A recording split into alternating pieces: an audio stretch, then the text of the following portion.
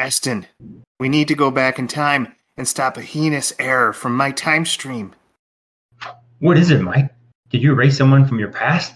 Did you create a butterfly effect? Are you going to stop Hitler? Even worse. You need to stop me from seeing these horrible movies from my past. Here's the list. Let me look at this. White Chicks, Child's Play 2019, The Angry Birds movie, Cowboy vs. Aliens, Independence Day 2, Ocean's 8, Captain Marvel, Scary Movie 4. What? The rest of this list is just Sandra Bullock movies? Right. And I would be such a better person if these movies weren't in my brain. Please, you have to take my Ford Fiesta and drive over 40 miles per hour to travel back in time. Okay, bud. I'll do it for you. 3 hours later. All right. I'm back from the past, Mike. Has your life changed? Pip pip, Cheerio. I'm right as rain. Let me take you back to my mansion, show you my swimming pool of money. May I interest you in a private jet to Honolulu? I have Scarlett Johansson's number if you'd like a companion. Or you can take a tour of my job at Nintendo. Good morning! I'm not bad. I'm just drawn that way. Houston, we have a problem. But why name models? Are you not entertained? Why so serious? It's alive! It's alive! The snozberry tastes like snozberry. End scene. Don't we have fun here? Yes, we have much fun. We love our little opening skits. Yes. Please tell us how amazing that skit was. Anyways, and all of it's 100% true. Welcome to Film Logic, a movie podcast that covers the cinema of yesterday, today, and tomorrow with every fandom in between. We are part of the Retro Logic Network, which includes gaming and music podcasts like Retro Logic, On Topic, Retro Groove. We're just a big, happy, geeky family. I love it. Same here. Yeah, I'm with my co-host, the man with the letters VCR tattooed on his back, Aston. How's it going out there? Definitely. Almost close. Don't have VCR on there. I do have Yoda and Xenomorph tattooed on my back. You know what? I would expect nothing less. Thank you. Yes. That is amazing. You know, I when I made up that entrance, I didn't think you could top it. I was going to just say, ha, ha, ha. But no, you topped it. Yeah, definitely. I drew them myself, actually. So, yeah. Wow. Yeah. There's your movie fan for you. That is dedication. I picked the right person here. There you go. But I do have a confession, Aston. Uh-oh. You wouldn't know this because it was erased by the time stream, but we actually were supposed to have a guest, but I might have gone back to 1985 and erased his existence. Oh, no. Yes. That ain't so. Yeah. We don't know his name because we erased it from history, but, just think he was a great guy, and he knew a lot about this stuff, but I might have stepped on the wrong flower or, some kind of butterfly effect, and, well, he's no longer with us. I don't know. I might work on a possibility of going back and getting back somehow or another at some point, said guest, if I could try and figure out who it is. Right. But I'll try and work on the past.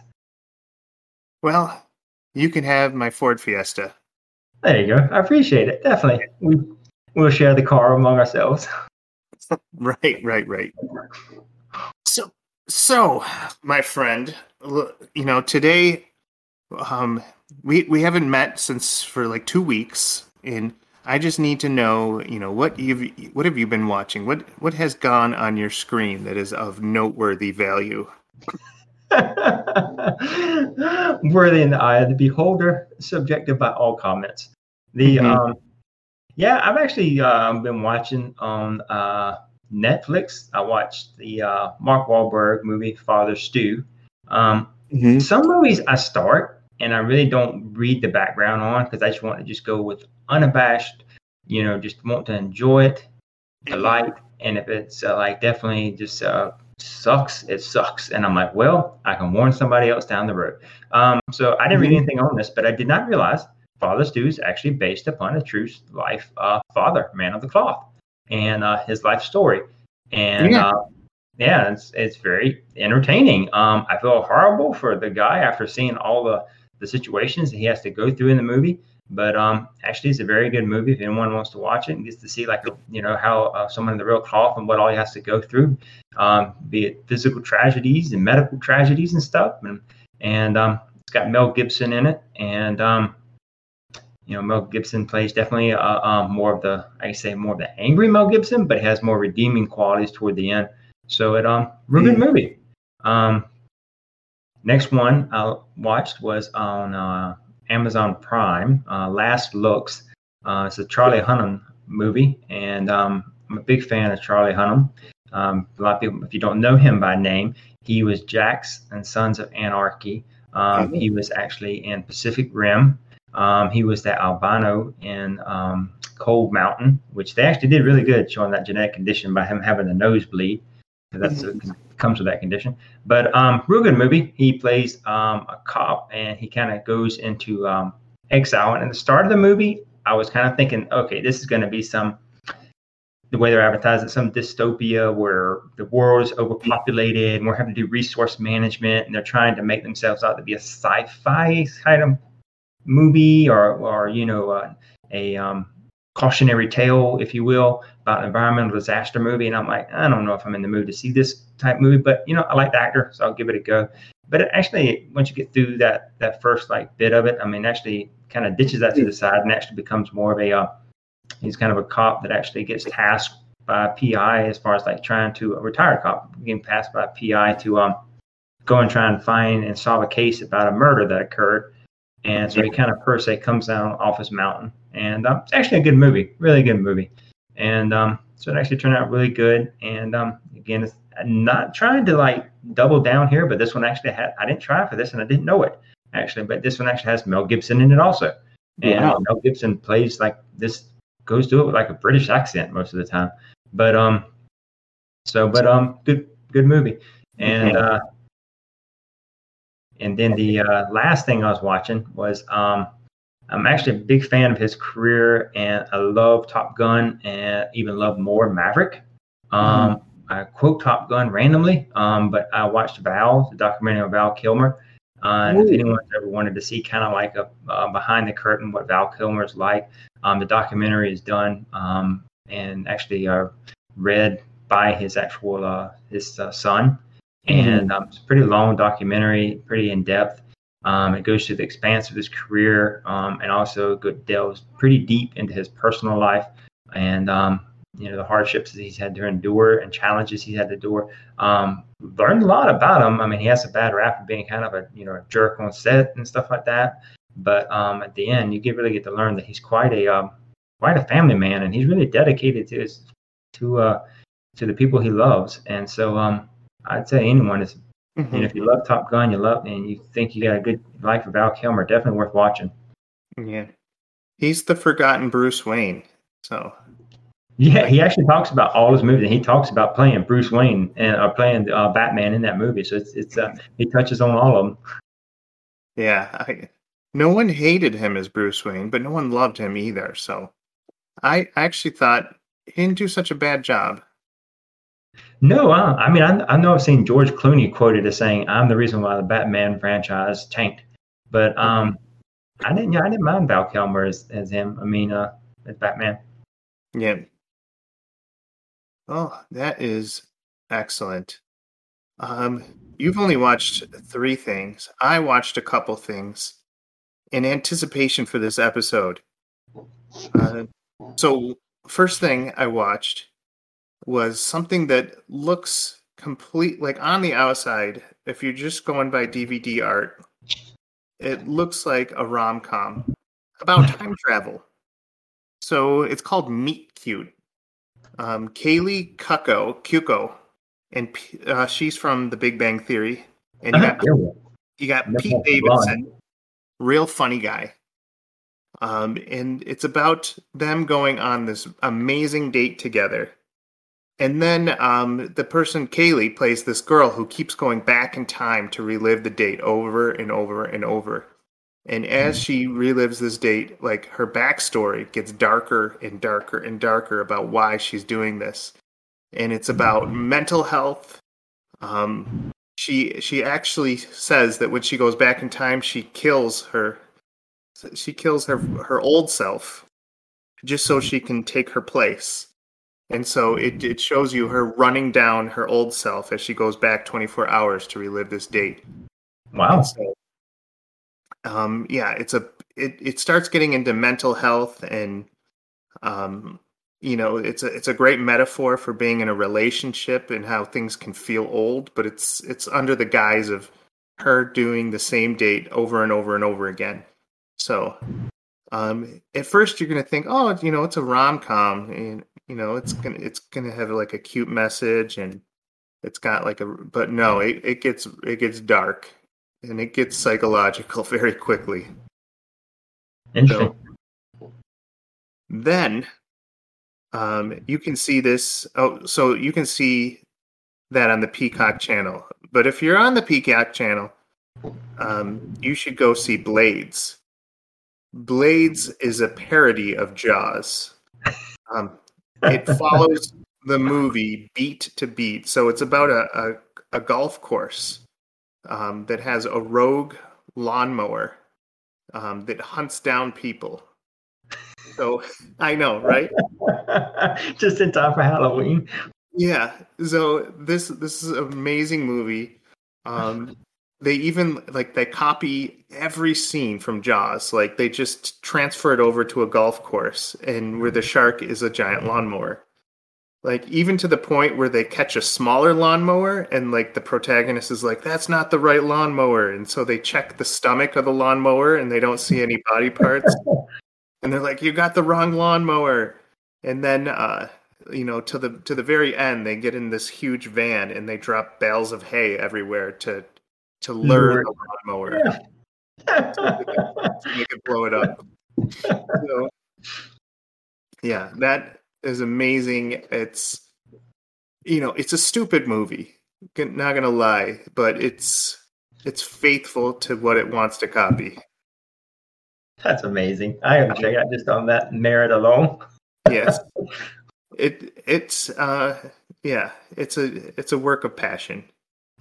So the other thing I found was on the Roku channel. Did you know Roku has a ton of exclusive streaming stuff that has some big stars in it? I didn't know. I don't have Roku. I think anyone can have Roku. If I'm not mistaken, Roku is something that's free, or do you have to have a Roku player it would make sense you'd need a Roku player, but basically Sam Raimi of Spider-Man and a lot of horror movie fame, he made a series on the Roku channel called 50 States of Fright.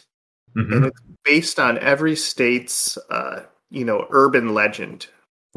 So Michigan has an urban legend about this happy couple where a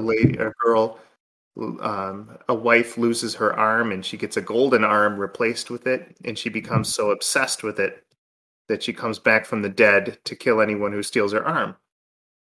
And then it goes to... what's the state with the huge ball of twine? I want to say Idaho. Got me on that one.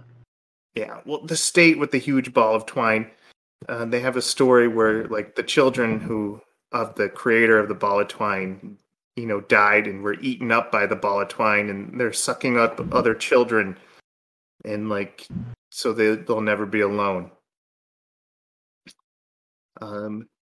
So that's fun. It's these are 7-minute episodes, and so they're covering all the states. Yeah. So they're trying to, each state has 2 parts to it, 2 to 3 parts. So that'd be cool just to see how your state comes up on the list. That'd be interesting. Yeah, yeah, I know. I got all the way up to Oregon, and then I know Hulu has this. It's another rom comedy. Called Valet, and It's about this kind of like this actress diva. She gets caught by a paparazzi with someone else's husband, but also this valet is in the background in the photo, so she pretends that she's really in love with the valet to throw everybody off. Mm-hmm. Oh, It's pretty interesting, pretty funny. You know the Oscar winning movie, is it Cato, Children of Deaf Adults? It was on the Apple Plus movie. The music teacher from that movie is like, he's the star of Valet, and he's a pretty funny guy. Have to check it out. Yeah. Yeah. Now, what's that one on?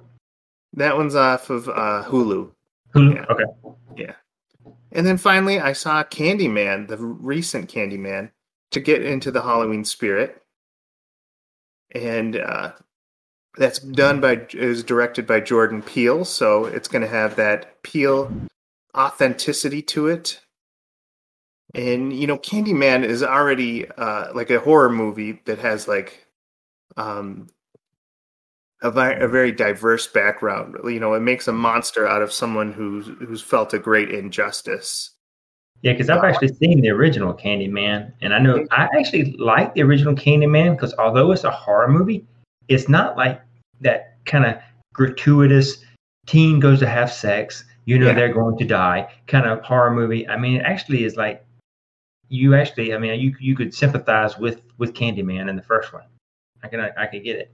Right. Like it's all about, a great injustice by, some white supremacists or very racist people kill this man and he comes back for revenge if you say his name in the mirror 5 times. Yeah. I mean, it's actually the first Candyman is actually entertaining. Yeah, we'll give it that. Yeah. Yeah. This new one kind of takes that idea and like ramps it up to 300%. Oh yeah. Tries to capture the moment. Yeah. Again. Everyone the Candyman kills is white. Okay. And the view behind that, it makes a lot of sense if you watch it, is like justice is never going to get done in like the ghettos or in the gentrified neighborhoods. Yeah. So we need the Candyman to do justice for us and kill everyone who is doing, not doing right by us. So it kind of has that message. It's an interesting message, and honestly, I didn't hate that message. I was like, yeah, that's a great premise for a horror movie. Honestly, I haven't seen any of the Candymans after the first one. Like I said, I just saw the original one. I'm like, oh, this is really good. Mm-hmm. And then I haven't seen any more of the ones because I know there's been I think there's been another one after that one too, right? After the original one, didn't they do another one? A second, a third, a fourth, and a fifth. I was because there was it actually had some good success. I thought for the horror genre, mm-hmm. And they were like, "Ooh, we got something here. Let's run with it." And just like the original Friday the 13th was like really good, and so they said, "Well, let's run with it." And now we've got stamp it until actually the ink runs dry. Right. And just a word to the wise: the fifth one was also on Primetime, and my wife and I we watched it, and like after the fifth nude scene. We're like, I think the spirit of Candyman is not with these recent ones. I think they know who their audience is. Yeah, they've changed their target audience. Yeah, lonely people. Yeah. Anyways, are you ready to play Let's Get Gross? Let's get gross. Let's get gross.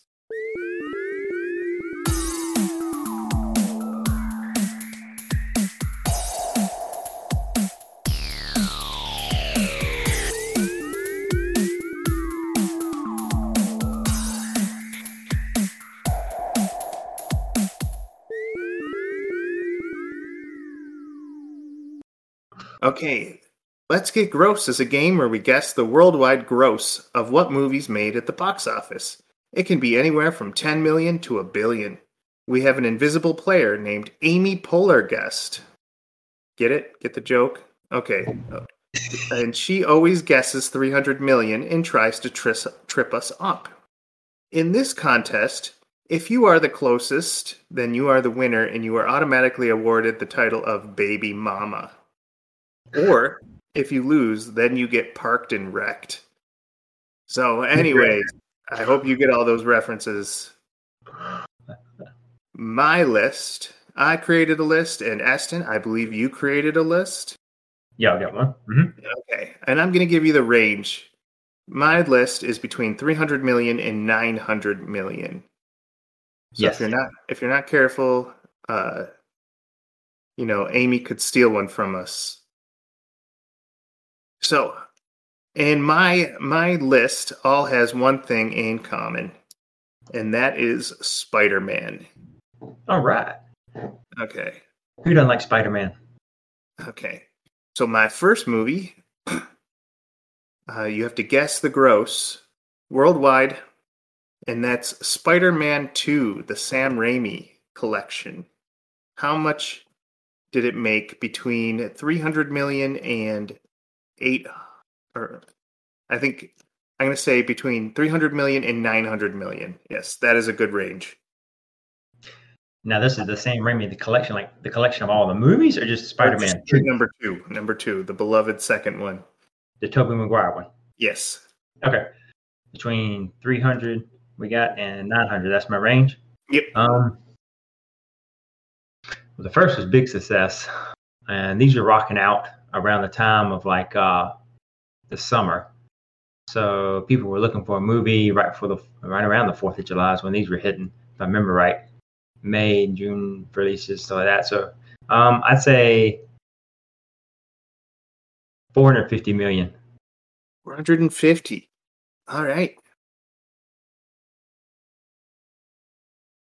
I'm going to do all the answers at the end. We got Spider-Man Homecoming, the 2017 part of the Marvel Universe. How much did it make? Oh, I'm going to aim high on this one because I'm biased. I love this one. So I'm going to say 800. No, I'm going to say, yeah, I'll go high. Screw it. 800 million. 800 million. Okay. Yeah. All right. Now we have the regular, very first Spider-Man movie, 2000, Sam Raimi. How much did it make?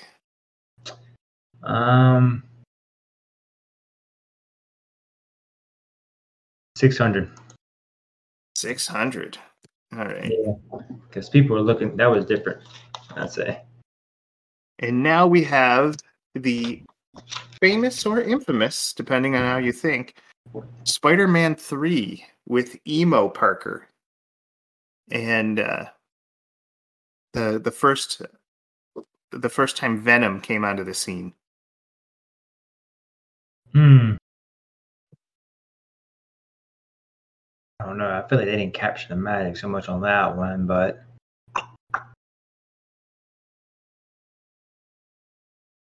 I can't remember. Keep remembering these numbers are worldwide. 500 mil. 500. All right. Good answers. Now we have the reboot, The Amazing Spider-Man, the first one.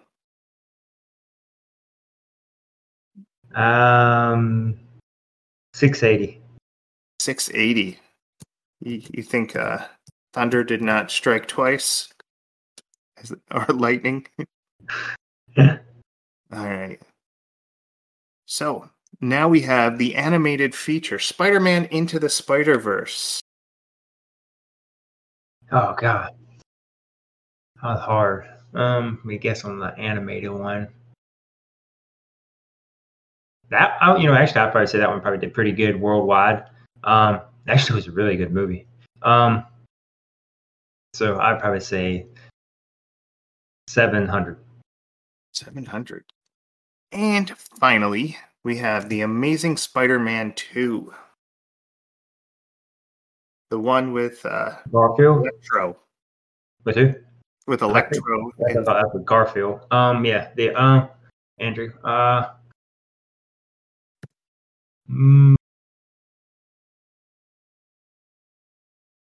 Sony did that one out, so I go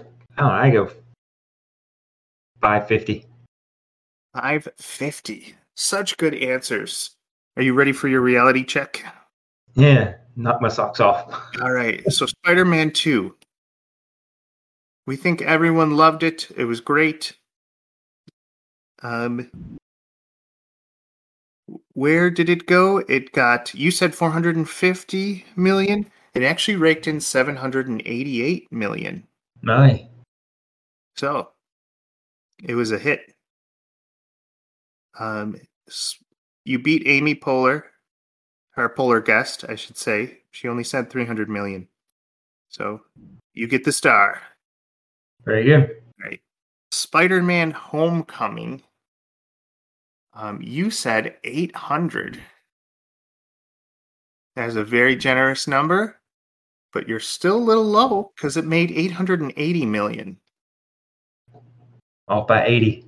Mm-hmm. Mm. Now, Spider-Man, the very first one from the year 2000, you went a little low. You thought maybe the world wasn't ready for this. You said 600. The world was actually very ready. It was 825 ready. Wow. Yeah. Wallets were open. Yeah. Now, here's the shocker. Spider-Man 3, word around the water cooler is it didn't do so well, and it was a little bit cringy. Yeah, I know that one kind of was dark. Didn't do as well. Yeah, Justified is why you would say 500, but it actually made $894 million. Good night. I would not have guessed that one about that one. Right? Who was? I think China. It really resonated with China or something, or Yeah, I don't know. maybe India loves emo Parker. Who knows? Yeah, somebody over there. Yeah. The Amazing Spider-Man, the reboot. You gave it a 680, which is a very humble number. It did a little bit better than that, 757. Okay. Now, the amazing, made by Sony, animated Spider-Man Into the Spider-Verse. With that blow-your-mind animation, directed by the guy who did the Lego movies. You said 700 million. Everybody loves Sunflower. Yeah. Amazing. It's an amazing movie, and it's my favorite Spider-Man of all time. Apparently, the world doesn't agree, as it only made $375 million. God, I know.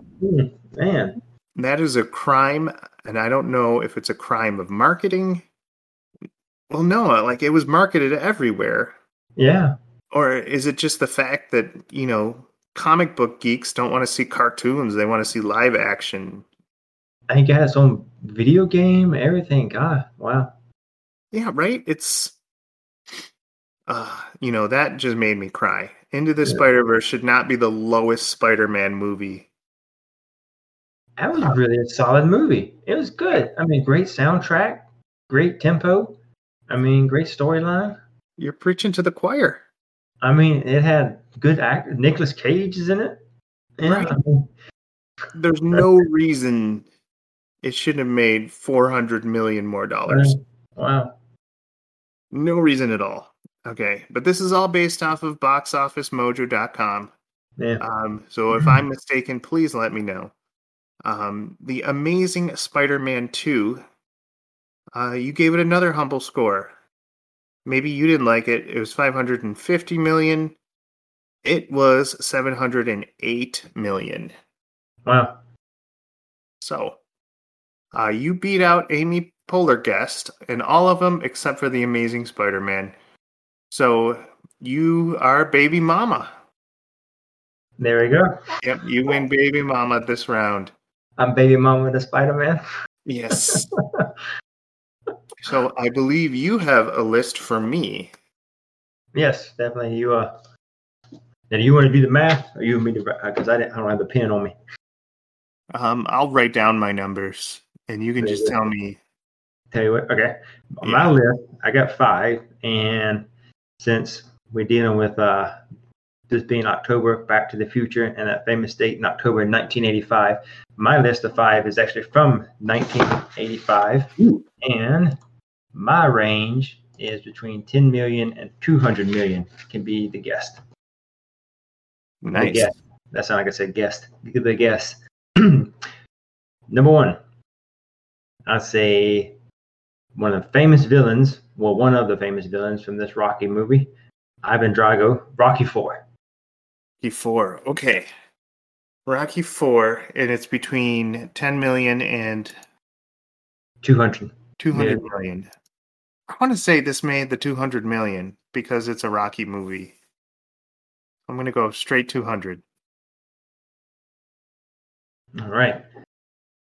Gross value on Rocky 4 is 127.8 million.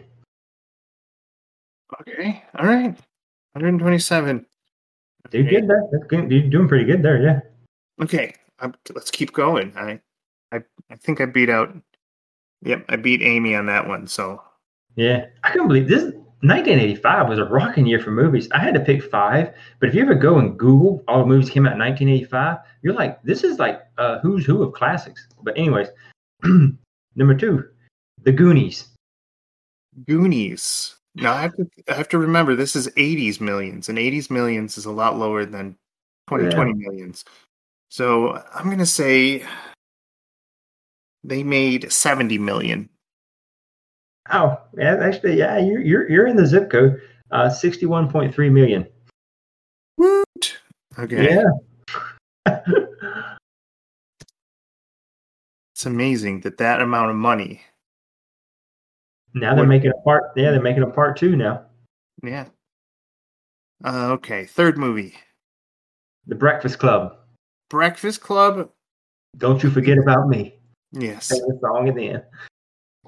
I feel like the comic book geeks and the sci-fi nerds would have stayed away from that movie. Had your Molly Ringwald. Yeah, but their girlfriends would have loved it. So I'm only going to give it a modest 50 million. Very good. Yeah, you're on the doormat. 45.8 million. 45.8 million. Okay. Perfect. Next one up. Got a famous comedian and a very famous tune to it. Fletch. Fletch. That one I have zero knowledge. I'm going to say 15 million? Oh, spot on. 50.6 million. Wait, 50? 50.6 million. Yep. Oh, I said 15. Oh, okay. I already said 50. I heard you wrong, man. Yeah. Well, I mean, I'm still doing good against our opponent, but yeah, I was gonna say, wow. If you said 50 million, like I heard you, I was like, oh wow, you actually, yeah, that's spot on. Yeah, and you've never seen the movie. Wow. Yeah. All right. What's our fifth movie? The fifth one is why I can never watch anyone be shaved in a movie. The Color Purple. The Color Purple, starring Prince. Oh no, I was thinking. Oh yeah, never mind. I was thinking about a different movie. Backtrack that. That's not because of this movie. Yeah, The Color Purple. Yeah. Is that the one with Prince, or is No, that no. That's Purple Rain. You threw me off. The Color Purple is the one with with Oprah Winfrey. Yeah, and Winfrey and Danny Glover. Yep. And Danny Glover being shaved. That's all I can say. Yeah. Let's see. Got Whoopi Goldberg in it. Mm-hmm. I'm gonna say that is. I'm gonna go high, 100 million. Actually, not bad. Close guess. 94.1 million. 94.1. Okay. And then That's that. that's it. Okay. By these rules, we have beaten Amy Poehler-Guest, but I kind of see that the odds were stacked against her because she went really high on those movies. So sorry, Amy, but we're both the baby mama, and you're parked and wrecked. There you go. She got wrecked in her actually month to be a ghost. Halloween month. I know, right? Tough break, sister. Yes. Let's get to the meat and potatoes of our episode.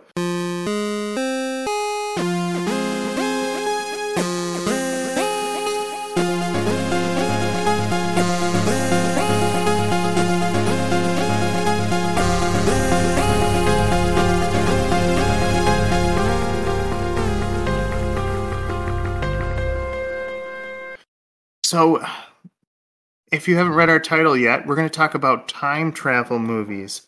Our brother, Retro Logic, kind of went over Back to the Future.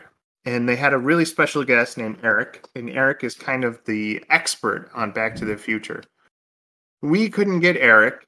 And the reasons include him not having electricity in his area. I think he's near some hurricane affected places, or did I just make that up? No, he is it, because I mean, yeah, some hurricane came through my area, and then I know after it left my area, it went up to his area. So yeah, so I know he might have definitely hit some of his area. Yeah, so our thoughts and prayers are with him, but unfortunately, we can't make this episode all about Back to the Future, but we can talk about the history of time travel movies and how it was affected by Back to the Future and how they're portrayed on the silver screen. So I actually have a Guess That Time Travel Movie game for you, Aston. Have at it. Yeah. I'm going to explain a movie kind of poorly, and then you just kind of tell me which time travel movie it is. And knowing your record, you've probably seen all these movies forwards and backwards. So No. Yeah, I'm definitely not a guru. yes. So the first time travel movie is explained like this. A dude uses his memories to go back and change the time to change his life and the life of his friends. And he only uses his memories? He only uses his memories to go back in time. I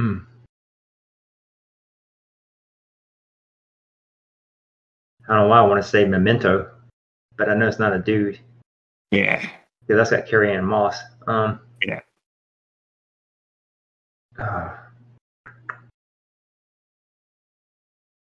He only uses his memories to go back in time. Yeah. When you probably say the title, I'm probably gonna be like, "Oh, I've seen that." I think you got me stumped. No, I thought for sure you would have seen this one. This is this dude also has trouble finding his car in other movies. Dude, where's my car? Well, that's his other movie, but do you know his time travel movie? Oh, Butterfly Effect. Correct. Okay. Oh, okay. Yeah. Oh, I've seen it once. Yeah. Mm-hmm. Yeah. You're all warmed up now. Great. There we go. Yeah. In this movie, the only way to end the time circuit is to assassinate yourself.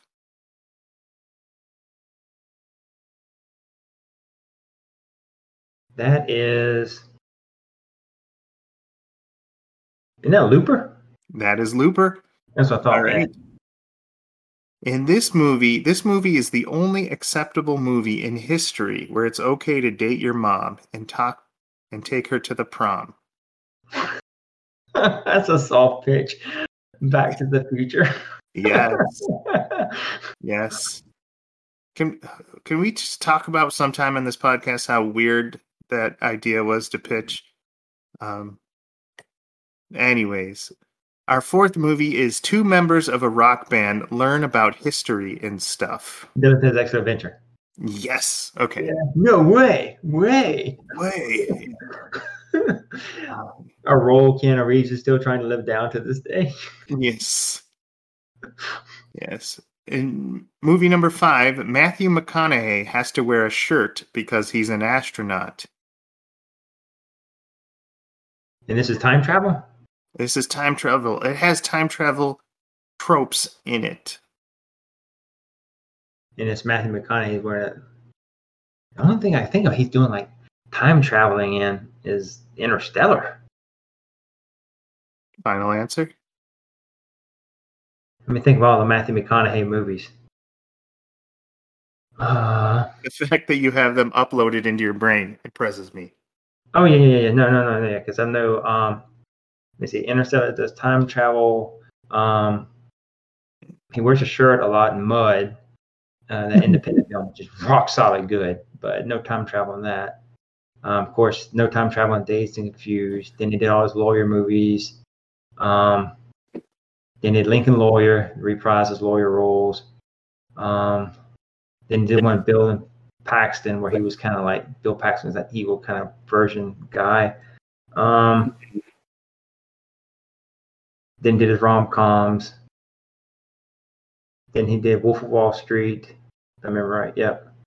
Yeah, I say Interstellar. That is correct. That's what I thought. All right. All right. This movie actually created the meme, the famous meme. I don't know where you are in meme knowledge, but there's a kid in a bed and there's like a knight in armor standing over him and the kid is making a scared face. And it's also a famous meme. And what movie is that based off of? No, I haven't. I've seen memes, but I haven't a lot. That I have not seen that meme. Mhm. And he's in a coat of armor standing over him, and the kid's screaming. Yeah. He visits the kid in his bed, this knight in armor who's traveled through time. And that's one scene in the movie. Mm-hmm. God. I can tell you that the cover of the VHS has a giant pirate ship on it.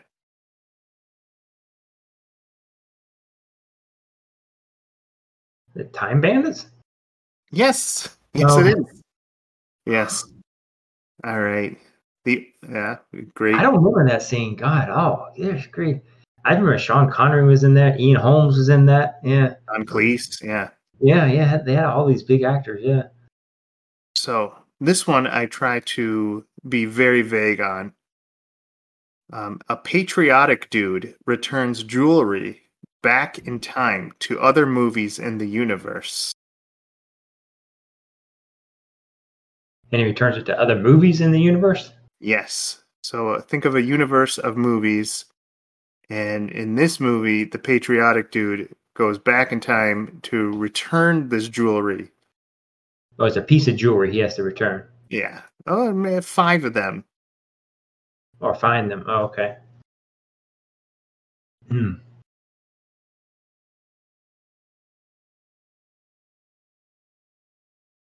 trying to think. You remember I stumped on this one now. Once you hear it, you'll think, "Oh, that's so stupid." But yeah, I think you got me stumped on this one because I can't think of a patriotic guy returning things. When you added the patriotic guy, the only thing that it caused me a mind block. Now, the only thing I can picture is National Treasure. Those movies, but it has nothing to do with time travel. Well, this guy loves the flag, but the name of the movie is Endgame. Yes, when Cap goes back to return all the jewelry from the gauntlet. Oh, you threw me off. Yeah, you're not saying actually like the actual like I got you now. You're not saying the gems stuff like that from like actual the stuff in the gauntlet and everything. Yeah. I got you. Yeah. Because when you were saying jewelry, I was picturing like he's like some heist man and he's like returning all these like Right. jewels and all this other stuff. So, that's trickery. Very good. I know. It made you think of Liam Neeson. Yeah. No, Liam Neeson's always running around with a special set of skills, warning people. Absolutely. All right. This movie, all I have to say is Jake Gyllenhaal and a creepy bunny. Jake Gyllenhaal and a creepy bunny. And it's a time traveling?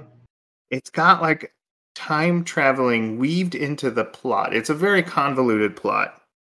One that has many theories on it, but basically how it all wraps up is by traveling through time, the character is able to resolve. It's a Jake Gyllenhaal movie. It's got Jake Gyllenhaal and a very iconic creepy bunny. Well, it's definitely not Bubble Boy. Definitely not. I think that's a funny movie. It's got a lot of people in it. Mm-hmm. Trey Donahoe's in that one. Let me try to think now.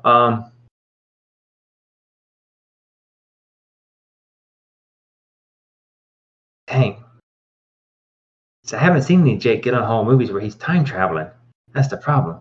You wouldn't even consider this movie time traveling. It's just like a weird subplot almost. This is why this movie has so many like theories about it.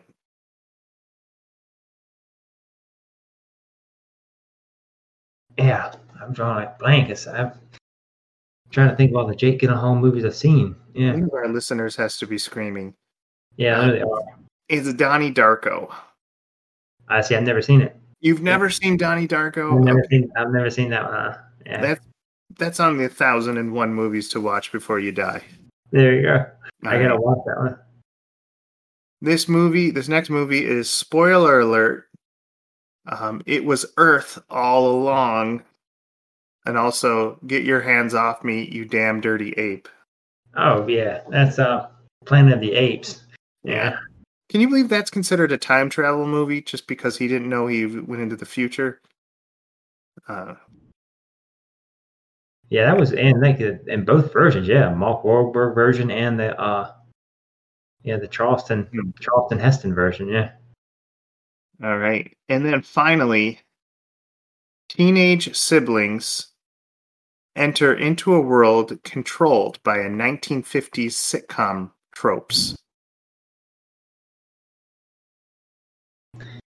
This one, I had to go deep into the movie library. And what's the premise now? Run it by one more time. It's two siblings. Mm-hmm. They go back in time into a world that's controlled by the 1950s sitcom tropes. And it's starring Tobey Maguire in Joan Allen. Dang. Also has Jeff Daniels and William H. Macy.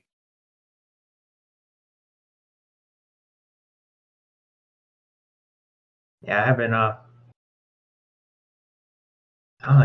haven't seen it because the only William H. Macy movies I really kind of seen with him a lot in it is Fargo and the Jurassic Park 3. Yeah, I think you got me stumped on this one. Yeah, not a lot of people are going to be saying that this is high on their list, but it's a movie called Pleasantville. Oh yeah, I remember seeing that advertised. It's in black and white, some of it, right? Yeah, they go into Yeah. this black and white world that's run by sitcom tropes. Yeah. Mhm. Yeah, I never saw that one. Yeah. All right, that is my time travel movie quiz. I believe you have some fun, useless facts about Back to the Future. Sure, definitely. Some fun, useless facts about Back to the Future that you can use at whatever party you may find yourself at, be it drinking or be it just ice-breaking conversations.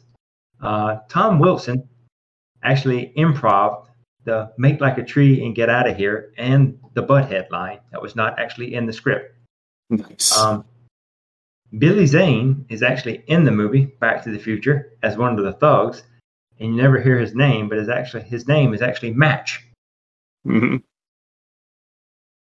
When you first see the DeLorean and Doc steps out of it, smoke is pouring out of it.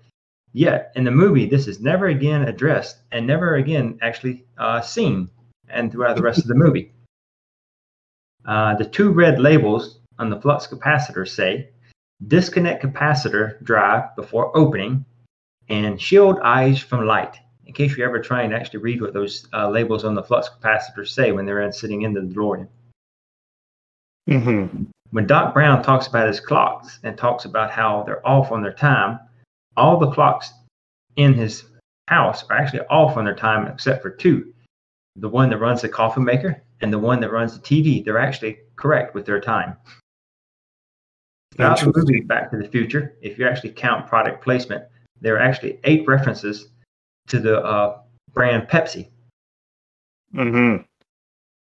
In the first episode of The Twilight Zone, we actually see them using parts of Hill Valley Square on set for the first episode. Mm-hmm. And then whenever there's a cameo in the movie, that the judge that actually stands up when the band is auditioning and complains that Marty is way too loud, that actually is Huey Lewis himself. Yes. And Actually, when Doc Brown is talking to Marty think about the possibilities, you can go back in time. You can go back to see when the Declaration of Independence was signed. It actually was not signed on July 4th, 1776. It's actually signed on July 2nd, 1776. So he actually says the wrong date whenever he's actually talking to Marty about the possibilities. Mm. And then lastly, this is kind of interesting if you did catch this in Back to the Future. Whenever like Doc Brown tells Marty to kind of meet him at the mall, and they go to meet there, the mall is first called Twin Pines Mall. Mm-hmm. Now, when Marty takes the DeLorean and goes back in time for the first time, the DeLorean actually crashes. When he gets there, and actually as it's crashing, it runs over a pine tree. That's one of those twin pines. Now, at the end of the movie, whenever like he's actually going back and he's trying to like save Doc because he knows what all is going to happen. If you note the name of the mall now, the mall actually is called Lone Pine Mall instead of a Twin Pine Mall. I didn't know that. Oh my gosh.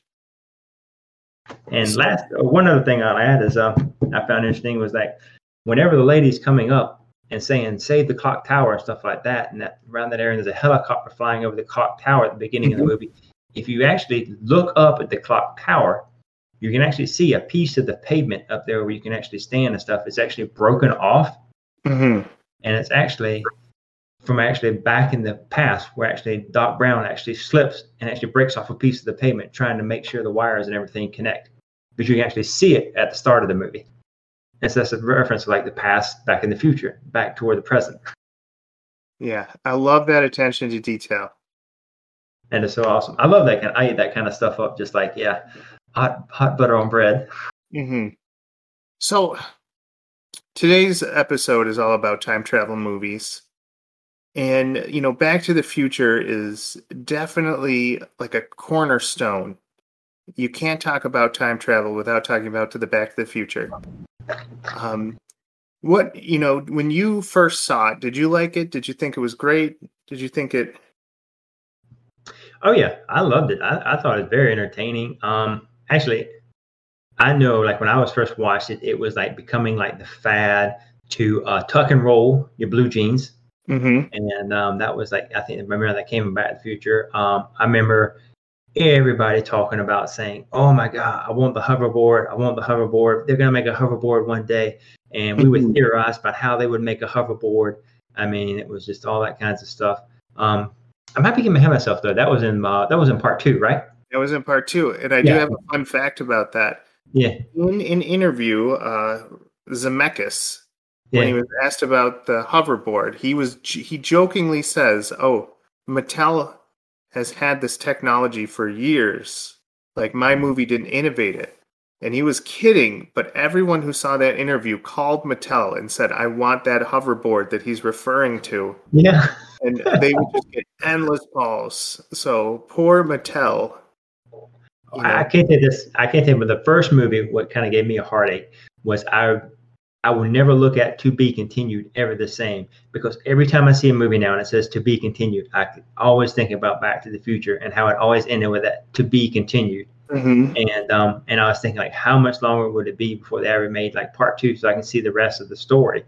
And which is so funny because the writers actually said that was actually a joke plug that they did to write To Be Continued. And it was actually not meant to be continued. It was just, again, like a joke. And had they actually meant for it to be continued, they would have actually never had Jennifer actually get in the car with Doc and Marty, because they said that would have not fit into the story plot. Right. Yeah, that's why they had to reshoot her role. Yeah. When the second movie started. Yeah. In fact, I think it was Michael J. Fox who didn't know they were going to make a sequel until he saw the VHS. Because the VHS actually included the To Be Continued at the end. Yeah. He saw it and he's like, "Really? They are?" And so he called Zemeckis and said, "When is this being made?" And that's when he actually learned that they were going to make a sequel. So I thought it was a great movie. I mean, it's a good, anybody could watch this movie. I mean, it's not like, it's approachable for all ages. And Right. it's just a fun movie, and it's got a great plot line. It's not what you call like it's a popcorn movie. It's like not something you just watch, to eat popcorn and just be entertained for the next 2 hours to get up after troubles. I mean, it actually is a very good, entertaining plot to it, well written, and I mean, it's just hard to believe that script floated around for so long, and people, Disney and all other studios just kind of said, nah, pass, Right. and then the stuff that you learn. I mean, they had fun on the set. I mean, and it shows in the filming of it. I mean, like when Marty was saying, to his mom, say, geez, you smoke and you drink too. And he goes to drink out of the flask. The actual people on the set actually put liquor in the flask and didn't tell Michael J. Fox. So when he actually drinks from the flask and he spits it out, that's actually like improv because he wasn't expected to be actually hard liquor. So he was actually drinking it and it was burning his throat. Oh my gosh. Yeah. It's a time travel movie, and if you look at time travel movies before this one was made, you got Time Bandits, which was very cute. Yeah. It gives you a history lesson. You got a lot of H.G. Wells remakes. Yeah. He made a movie called Time Machine. Uh-huh. You don't have the cornerstone of just fun summer blockbuster time travel movies. And I think Back to the Future definitely set a precedent that made time travel like cool. Oh yeah. Other movies would quote this movie, including Endgame, would kind of make a reference to it. Like, they make fun of Scott Lang, the Ant-Man, for like, all your knowledge of time travel is from that one movie, and Tony Stark kind of makes fun of him. And so the one thing I really like about Back to the Future is they keep the rules of time travel simple. Oh yeah. They don't overcomplicate them. They don't, you don't have to like put a puzzle together in the back of your mind like in some movies. And that gives me so much anxiety when a time travel movie has like these rules, but they break the rules, but then they don't mention how they broke the rules, and you're just supposed to follow it. Plot holes. Yeah, like movies like Memento, where you have to like your brain has to work backwards. Or we brought up on the Discord, we brought up this movie called Primer, which it has this insane movie time travel rule to it. Something about waiting inside a box, and when you wait inside this box, it makes time speed up, but then like it's still you in the present, but you in the future also interacting with each other. It's just, Back to the Future does not do that, and I appreciate that so much because nothing scares me more than a rule that like the movie wants to play around with that no one really truly understands. You know who else did that pretty easy, like with simple time travel? And actually, no one brought it up in the Discord. I noticed. I don't think whenever like we were talking about time travel movies and stuff like that. The Terminator series. Right? People don't think of that as a time travel movie. Yeah, no one mentioned Terminator in the Discord. And I was waiting for somebody else to bring it up, but in the Terminator series, they just send machine into the past or into the future and stuff like that, what have you. Yeah, and there you go. They just come in an orb and ready, set, deliver. Yeah. Now, you have to wonder, is that a good way for robots to take over? Is time travel the best option? I mean, I guess if you're trying to kill a resistance leader by killing his mom, I guess that could work. But you would think, you would think the machine would be like up on its efficiency and would not say, okay, let's send one. To kill this one woman in the U.S. world population. I mean, you would think it would maybe like double down, triple down, quadruple down, or something like that. And so, which I'm going ahead of myself. If you ever see Dark Fate, then Terminator Dark Fate, I'll remain silent. Most people when they see that movie wish to remain silent, so that makes sense. There's. On both sides of it, before Back to the Future, and then after Back to the Future, you sense like a change in how time travel works. The movies after Back to the Future now come up with rules where if you see yourself in the past, like horrible things happen, Yeah. or if you change the past in a different way, it creates an alternate timeline. Those things really didn't like exist except for like in hard science fiction books. Mm-hmm. But Back to the Future kind of made that cool. Now, I think it's of note that in 1989, Bill and Ted's Excellent Adventure came out, but also Back to the Future Part 2 came out. Now, do you think Bill and Ted were trying to ride that wave, trying to steal a little of the coin made by these fun movies? Well, definitely the fun factor of not taking itself too serious and just being approachable as far as like anybody can kind of watch it. I say yes, but I mean it was I think Bill and Ted's did set itself apart from Back to the Future Part 2. But then again, Back to the Future Part 2 could not set itself apart too much from itself by being a sequel. Otherwise, it would lose its target audience. And so, yeah, I think Bill and Ted is closer to the silliness of Time Bandits. Yeah. Or maybe Hot Tub Time Machine. Yeah. You mentioned a horrible movie.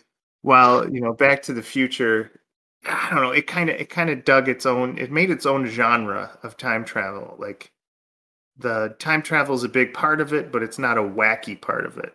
Yeah. Yeah. Even when they go to the future.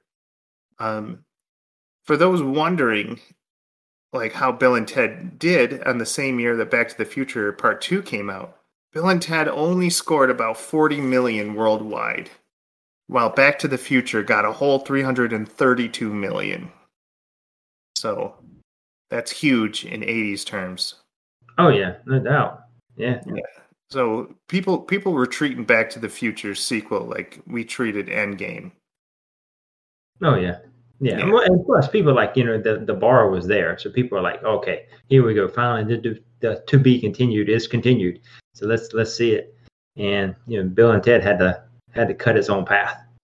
Right. Yeah, Bill and Ted.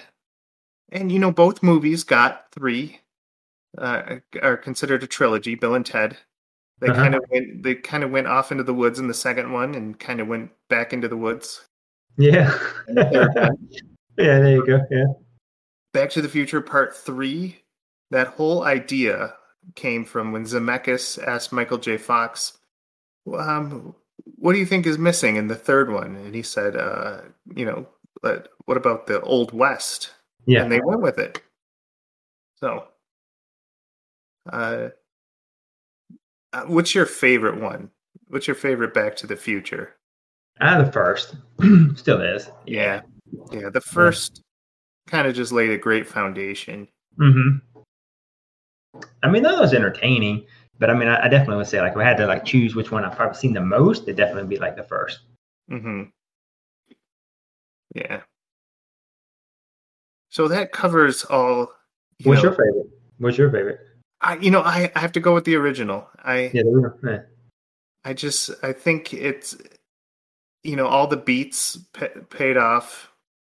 The movie promised, and it gave everything. And I don't really think a sequel could like really top it. Like it could only like add fresh paint to it, but it really couldn't like add anything new. Yeah. I mean, I think it was they were like, okay, how are we going to, everyone keeps talking about the paradox, the same matter can't occupy the same space twice. So how are we going to like kind of flirt with that and test that and stuff? So yeah. Mm-hmm. Yeah. A part of it was, and I know Endgame was a lot of the criticism is you're really just watching parts of the first one and the second one. Yeah. And you're just seeing like a little bit different, like a different skew. Same with Endgame. It's like, oh yeah, we've seen these movies, but here's just a little bit different. Think from a different angle. Yeah.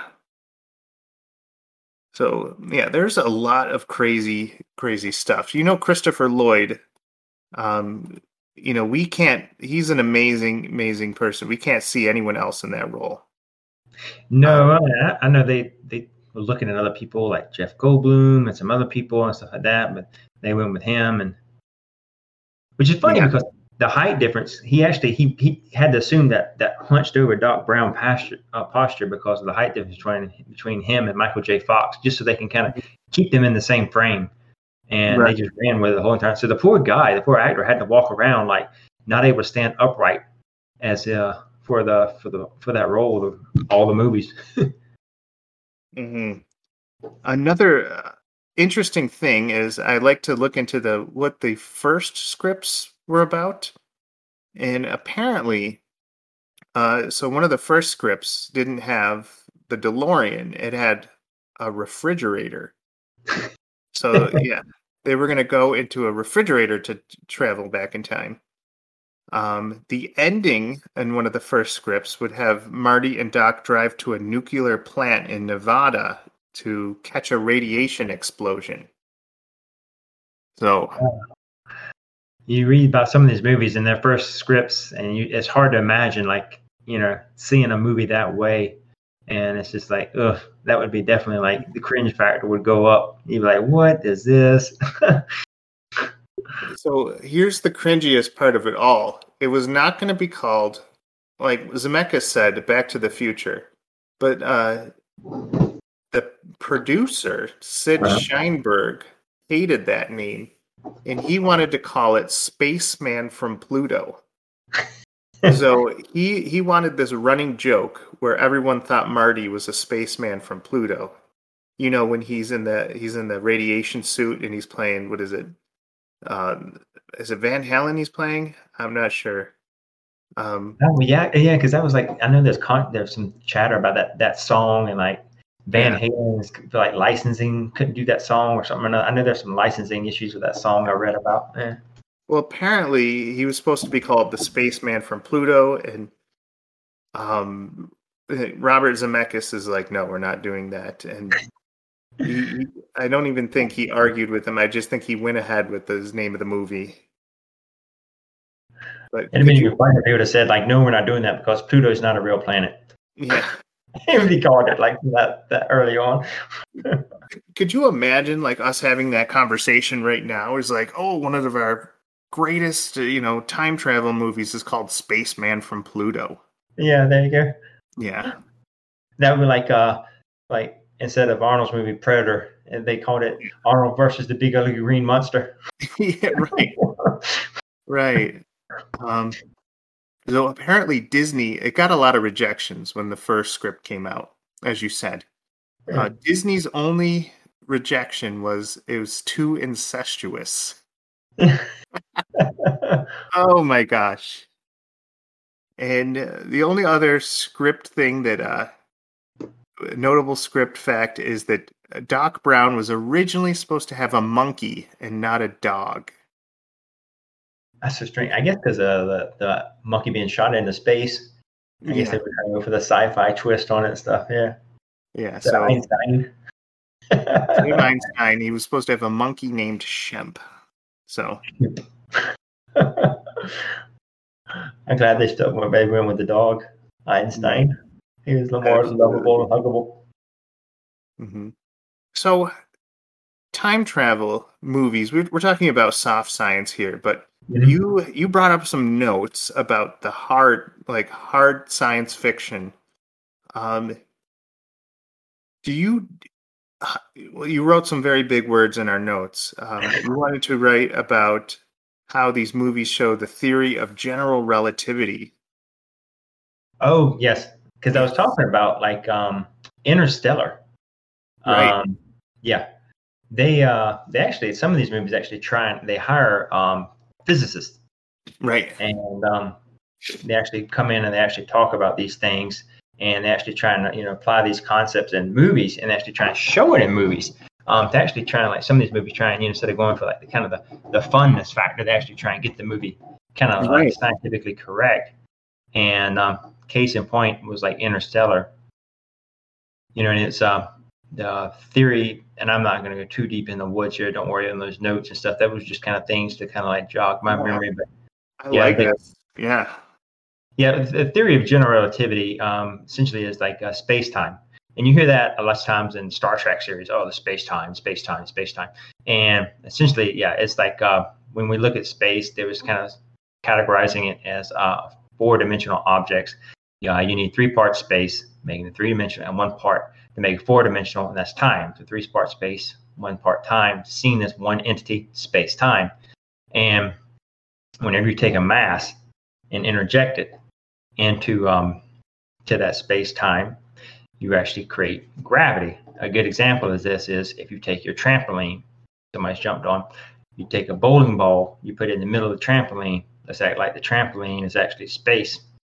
Mm-hmm. You put that bowling ball in the middle of the trampoline, then you take a marble and you try and roll it on the outside of the trampoline.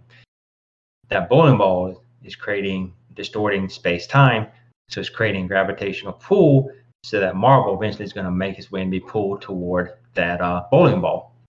So you bend space-time, you create gravitational forces. So if enough mass does that, it creates something called a singularity, which we've all heard of. And you get the singularity, you get a black hole, which we've heard of, which actually light itself cannot come out of. Well, interstellar deal with some things of like wormholes, where if you somehow can connect 2 singularities, you essentially can pass through them and pass through 2 points in space with relatively safe, if you will, if you want to think of it that way, conceptually speaking. So that's a little bit of on like how they were doing some of the theory crafting on like on actual the space. And they actually had a did have I think it was in if you want to go and look it up, there was a gravitational wave that was sent out. This is just of note, not too far back, and you can Google this. We have it recorded of 2 black holes actually colliding with each other. I think that happened actually in I want to say it was maybe in 2005. There was such a big reading that a lot of the astrophysicists were like saying like, this can't be right, but actually we've confirmed it now. Yeah, we actually have it documented, 2 black holes actually colliding with each other. So it can actually that's easily Googleable now. But as far as like time travel, one of the things I put on there was one thing to get around as far as the paradox is saying that you can have many worlds interpretation. The theory that there's parallel kind of timelines, that when you do travel in time, there's one theory where there's that if time is a singular line, let's say I build my time machine and I go back 5 hours in the past and I destroy my time machine. Well, now I can't go back in the future because I've destroyed my time machine that I would have built in the future. So I'm stuck. So they're saying, okay, so you can't time travel. But if you have parallel timelines, then if I go back in time, I'm not necessarily going back into the timeline that I was just in the past. I'm going back to a different past timeline, and I can destroy that time machine in that future, but haven't altered the future from which I just came from. Mm-hmm. There's actually parallel timelines that are happening. So that gets around the paradox theory. Now, that's something that science fiction movies like to use a lot. And this one of the theorists is Everett, has actually got theorized that many worlds interpretation theory. And that is one way to say that, okay, theoretically, you could time travel if it is in a, if there's many worlds or many parallel timelines happening, because you're not actually going back into necessarily your past. You're actually going back into different past, and because it's different time places.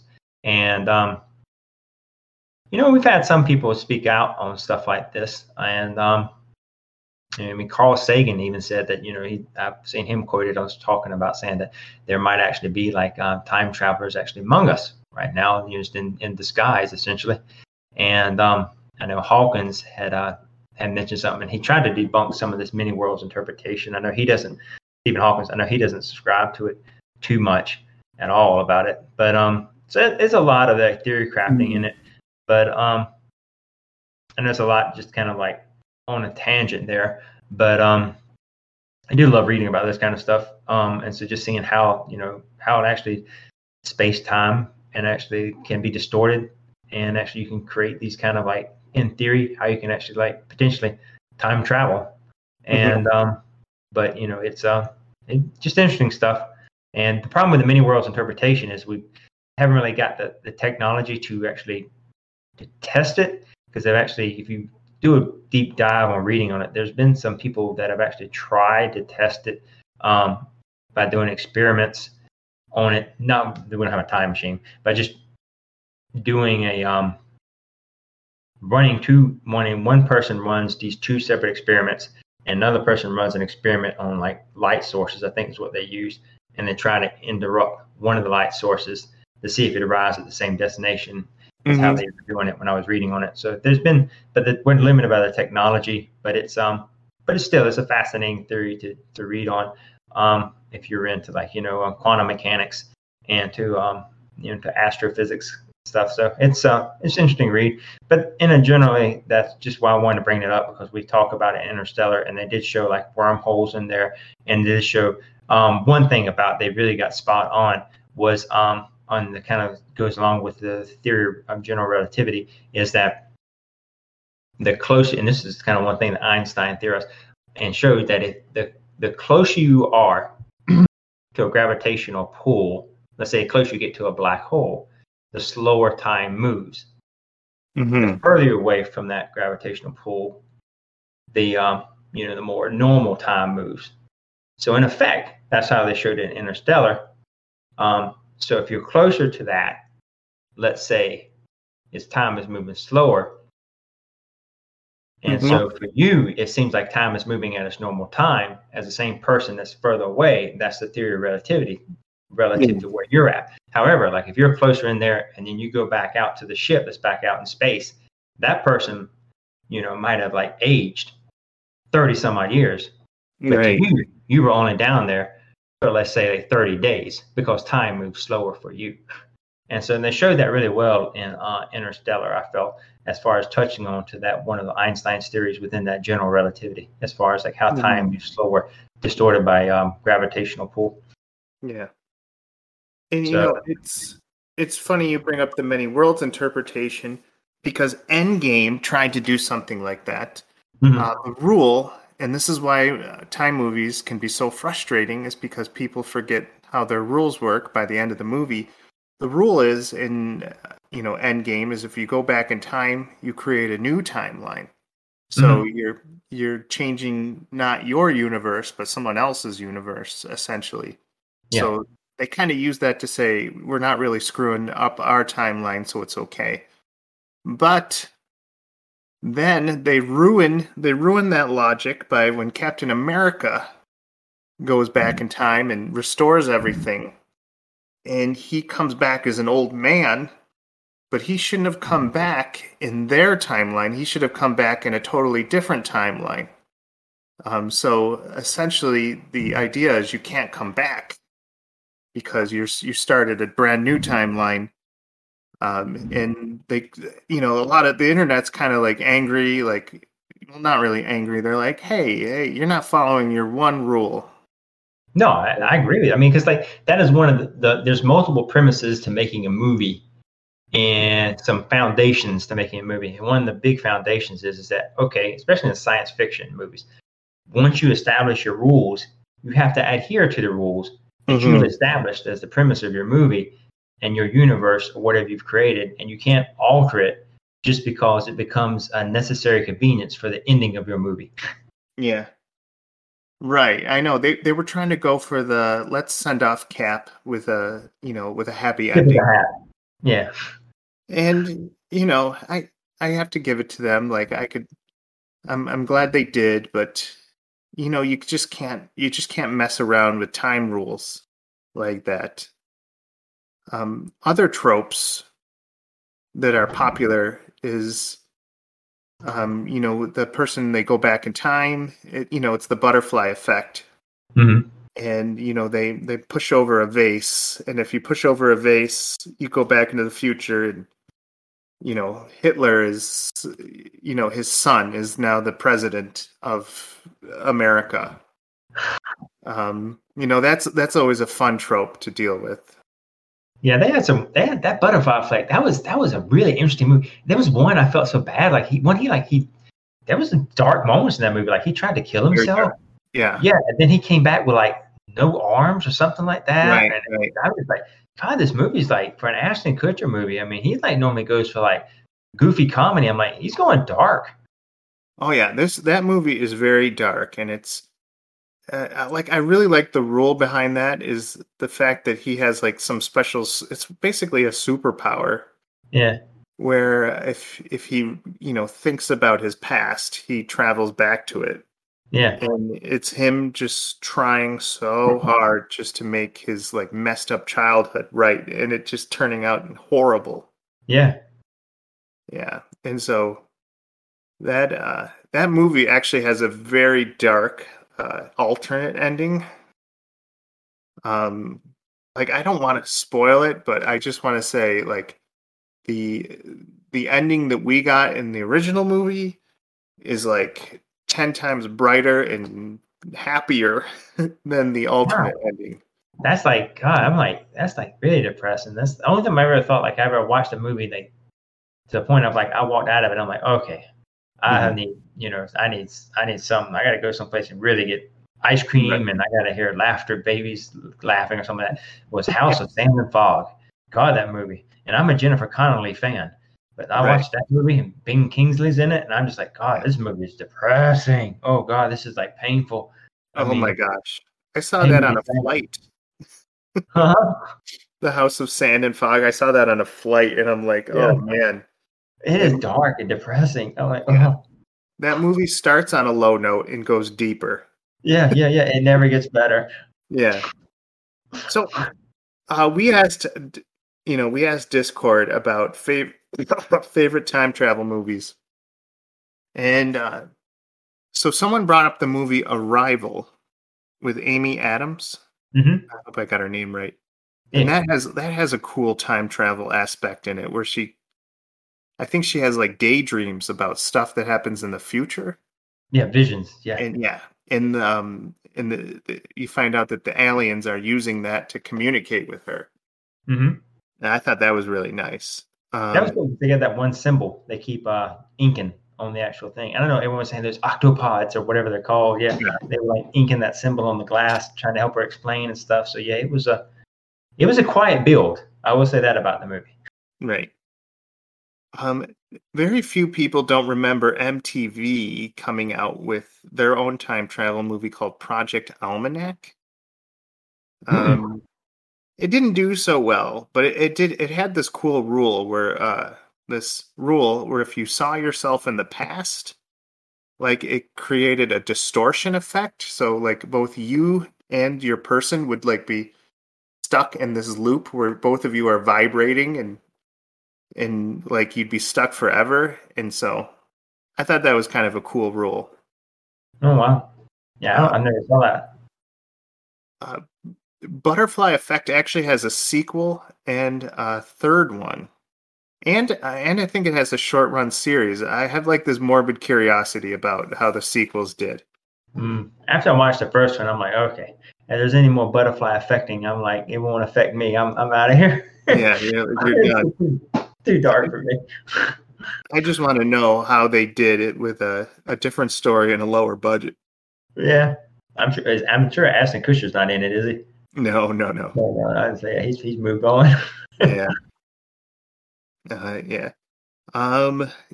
Looper. People like to bring up Looper. I myself haven't seen it, but I kind of understand the rule behind it. It's about assassins that they use time travel to kill certain people, and then the last person you kill is yourself, but you don't know that you're killing your future self to close off the loop. I mean, it was entertaining. I mean, I like Jordan Love. What is his name? Jordan Love Hewitt. I know he wants to go by 3 names. Yeah, from Third Rock from the Sun. Yeah. Yes. Yes. Oh gosh. Bruce Willis is in it, and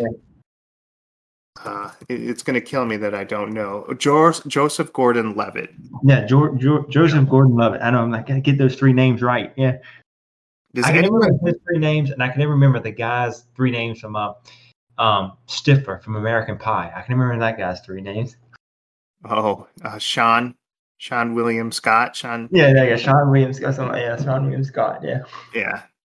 The crazy thing about Looper is that does anyone really believe that an older Joseph Gordon-Levitt would look like Bruce Willis? No. No, that's what I thought. Like, aren't you supposed to? I don't know. Maybe he gets facial surgery and Yeah. horrible accident. Yeah. Let's see. What other movies? Donnie Darko, in Hot Tub Time Machine.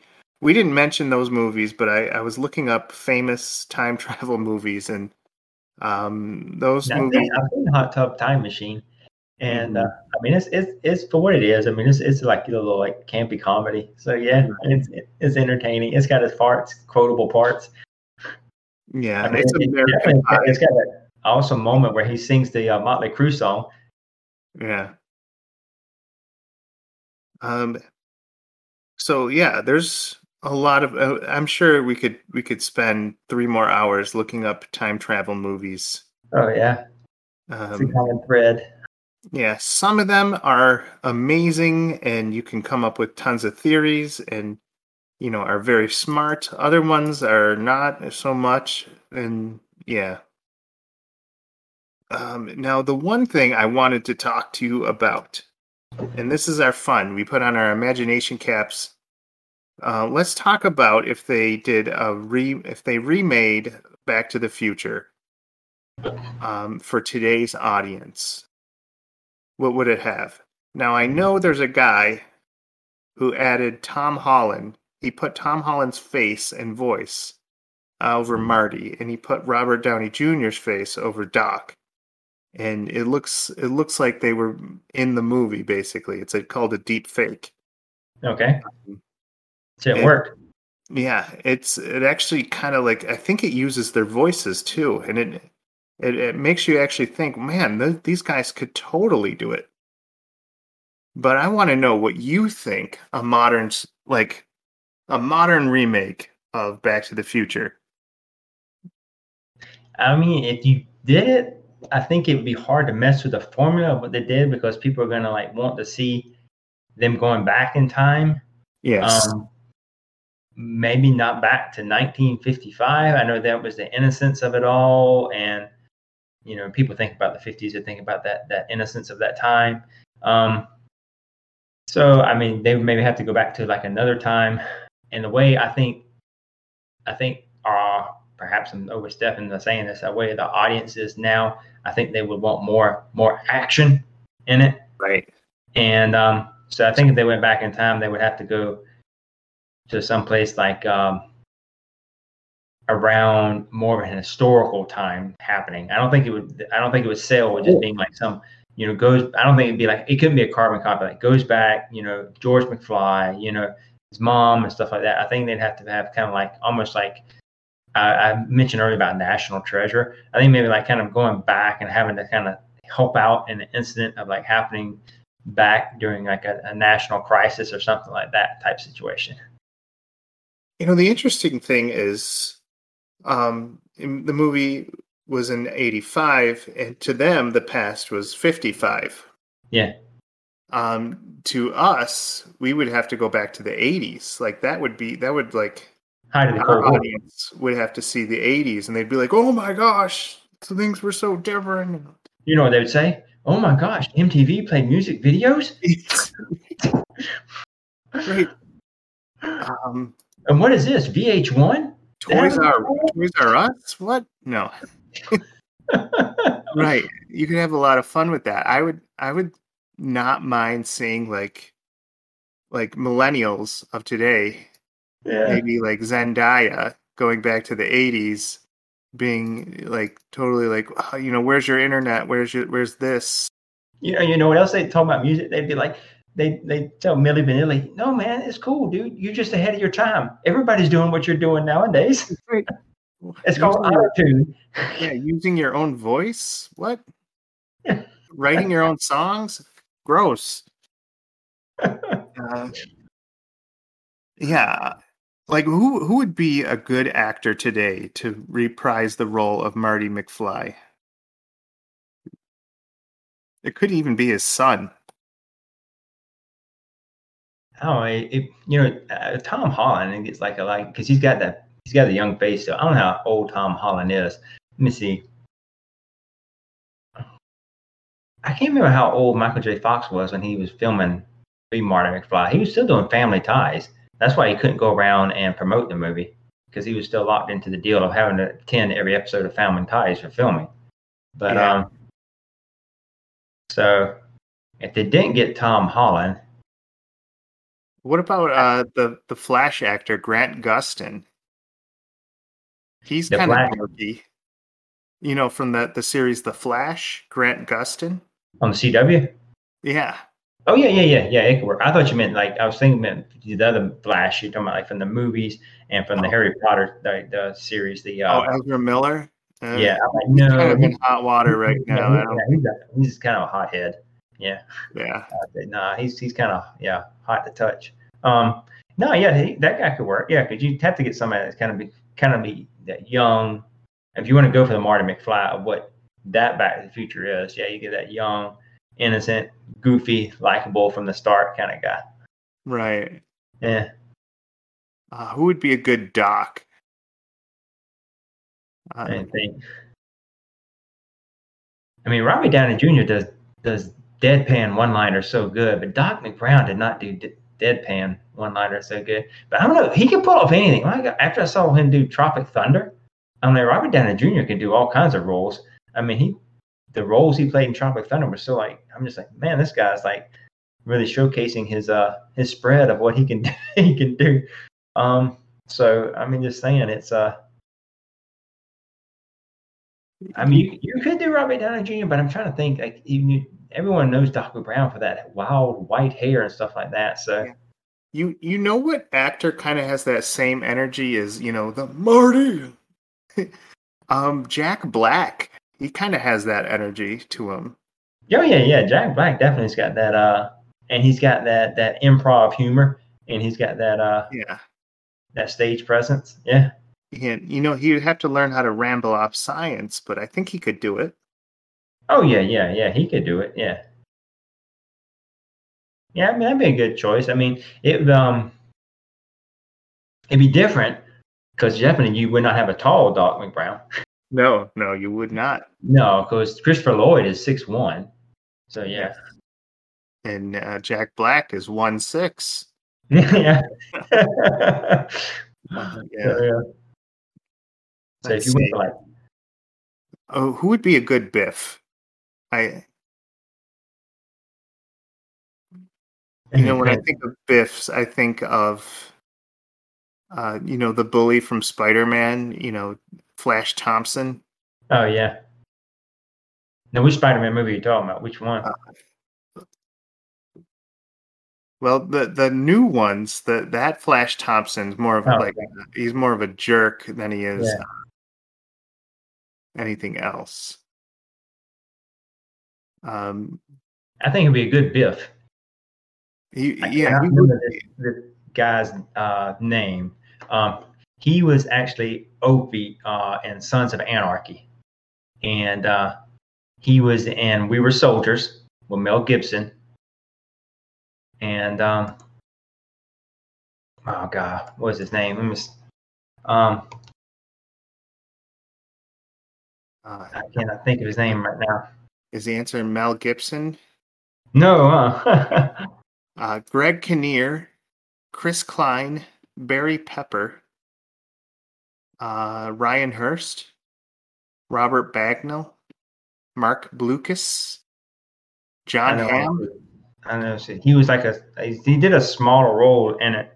Ryan Hurst. Oh, okay. Yeah, Ryan Hurst. John Hamm would make an excellent. I don't know. He'd make an excellent principal, or maybe he could be Marty's dad. Yeah, because Ryan Hurst is actually playing the Thor and the God of Ragnarok coming up. So, but he was actually Open Sons, and he plays that kind of that kind of tough guy roles and stuff like that. So I think he would do good. Let's see. Who would be the female? I mentioned Zendaya. I think Zendaya would be great. Mm-hmm. But then Grant Gustin, the Flash has that female actress, Candice Patton. I think she To kind of be the female in Back to the Future, you kind of have to be like surprised by everything and be like, what? Where am I? You definitely cannot be like a take charge type woman. Yeah. You got to kind of be more along for the ride, holding on to your guy's hand kind of a role. And trying to think of what females I've seen kind of floating about of late that kind of, but I can't, no one's coming to mind right now that are kind of allow themselves to be kind of typecast into that. Yeah,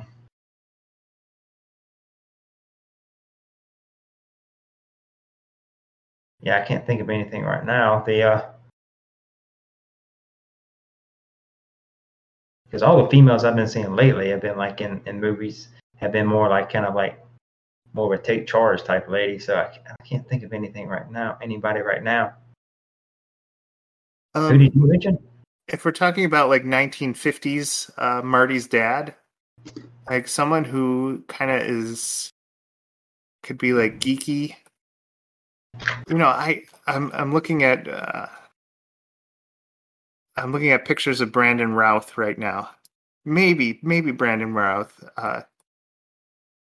Dave Amell, the guy who plays Arrow. Mm-hmm. He'd be fun to watch in this movie. Or I'm sorry, Stephen Amell, not Dave.